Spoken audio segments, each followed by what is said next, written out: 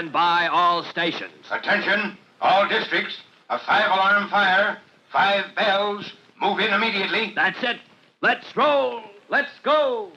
Firefighters!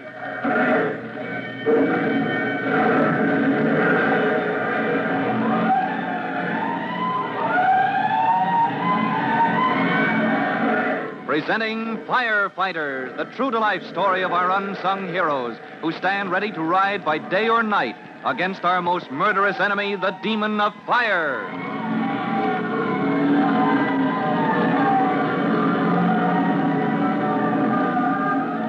In just a minute, we'll join Tim Collins, rookie fireman, in Chief Cody's car.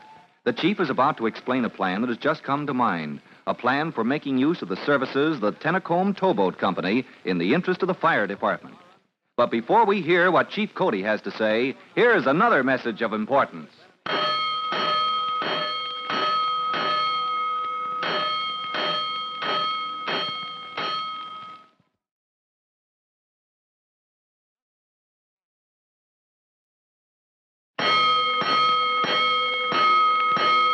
Let's go, firefighters. Let's go to meet Chief Cody and Tim Collins as they ride in the chief's car toward the rookie fireman's post of duty with Engine Company 209.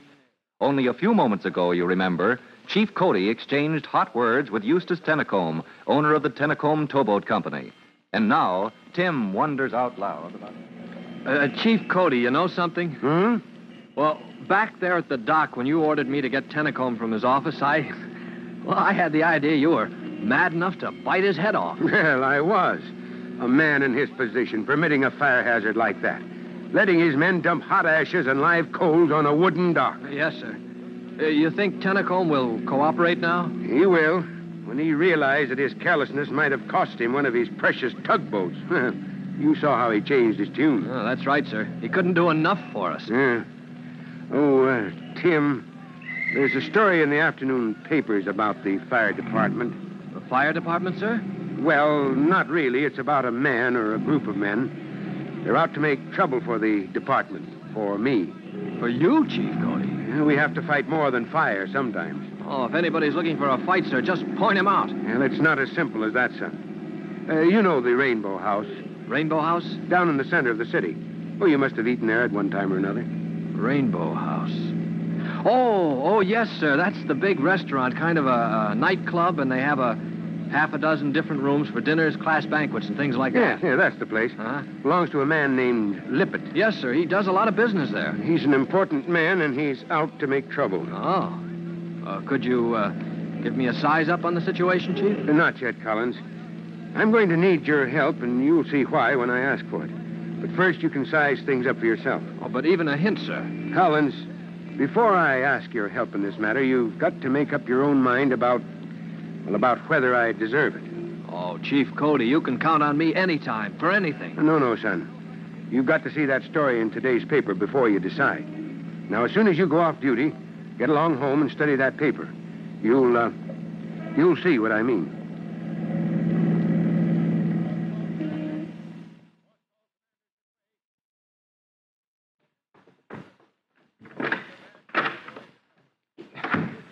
Hey, Collinses, I'm home. Hey, nobody here? Only me, Tim. Oh, hiya, Jimmy. Where are you? Here in the living room. Uh-huh. Hey, where's the newspaper? Hasn't it come yet, Jimmy? There on the table. Huh? Oh, yeah, I see it. Hey, where's Mom? Over at the Riley's. And Trudy's at a meeting. The Ghastly Girls or the Girlish Schools. You know that club they have. Oh, here it is. Plastered all over the front page. Oh, just look. Hey, Jimmy. Here I am. Well, what were you doing under the sofa? Eating an apple. Are you crazy? Who, me? Eating apples under the sofa. Well, listen, I had to get my civics book, didn't I? And that's where I chucked it last night. And I was eating an apple when I crawled under after it, so I stayed there to finish the apple. 'Cause if I came out, I'd have to start studying my civics book. And besides, under the sofa, that's a swell place to think. What's crazy about that? Oh, hey, look, Chief Cody. Oh, yes, Chief Cody. All over the front page of the paper. Cody ruling threat to business. What's that mean, Tim? Who's Chief Cody threatening? Read this bit here.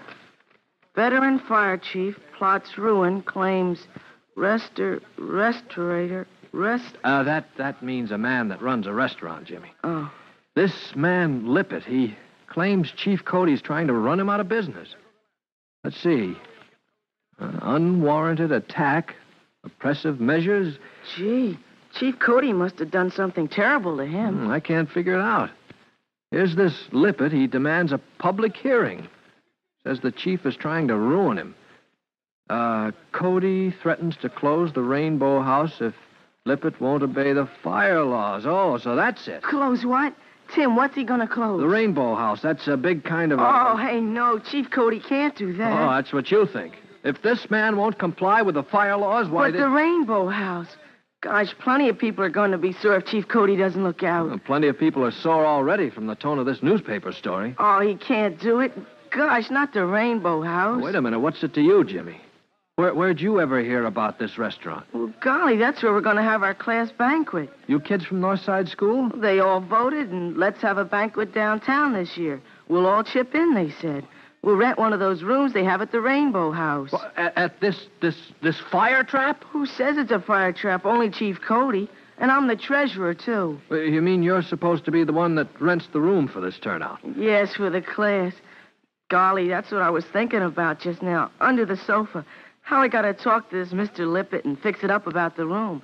And maybe a jukebox and all. Gosh, now Chief Cody does this to me. Well, if many of the people that read this paper think the same way you do... What else can they think?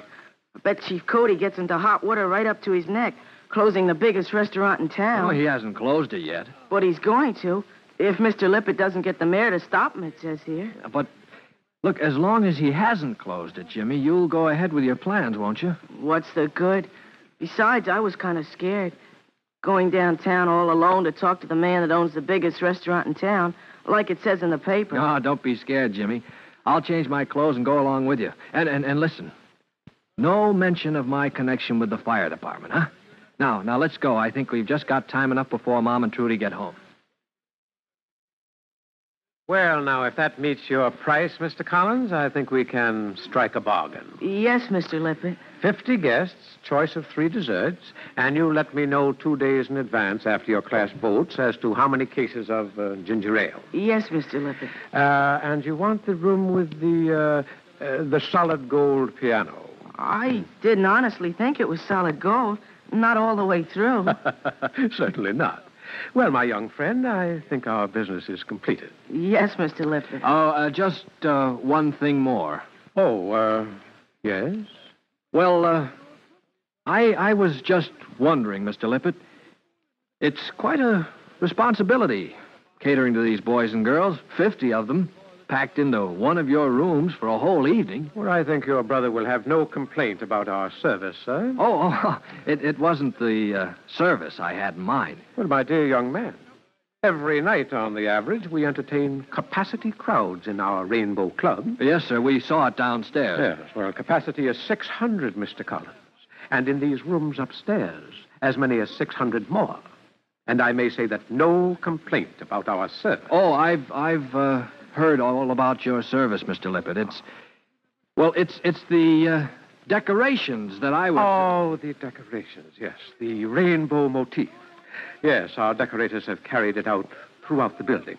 Golly, it's beautiful. Those draperies and... Gosh, I never saw ceilings like that before. All shiny cloth, just like a real rainbow. And just about as flimsy. They've been fireproofed, of course. I beg your pardon? Well, those flimsy draperies all over the place. You must have had them treated with fire-resistant chemicals. I see. You've been reading the papers. Oh, why, yes, I have, Mr. Lippett. And I wondered if You've been reading these ridiculous charges, this malign attack on my enterprise by that... What does he mean, Tim? What's he mad about? Golly, we didn't do anything. Well, the man has gone too far. If you want the facts, I'll tell you what I think of that jack-in-office. I'll tell you what that conceited, overbearing scoundrel did to me. I'll tell you the facts about Chief Robert Cody. Now, there's a situation. Mr. Lippett, proprietor of the Rainbow House, has let his tongue run away with him.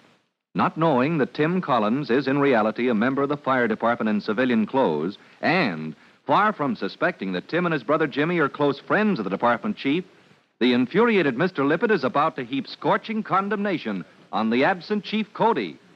For the next development in this conflict of rising tempers, listen to our next true-to-life episode of The Firefighters.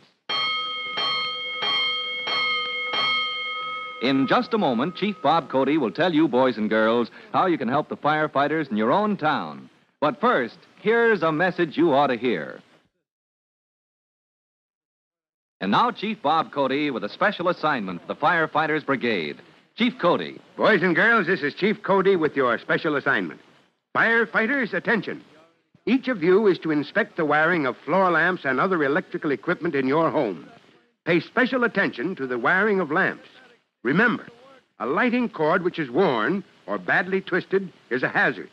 And also a lamp cord which passes under a rug, subject to the wear and tear of passing feet, is particularly dangerous. Electricity is a good friend, but defective lighting and other electrical cords of any type turn this good friend to a dangerous enemy, ready to strike in the form of fire. That is all. Goodbye for now, and you'll hear from me soon. Fire Chief Cody and the young rookie fireman, Tim Collins, will be back on the same station the next time you hear... That's it. Let's roll!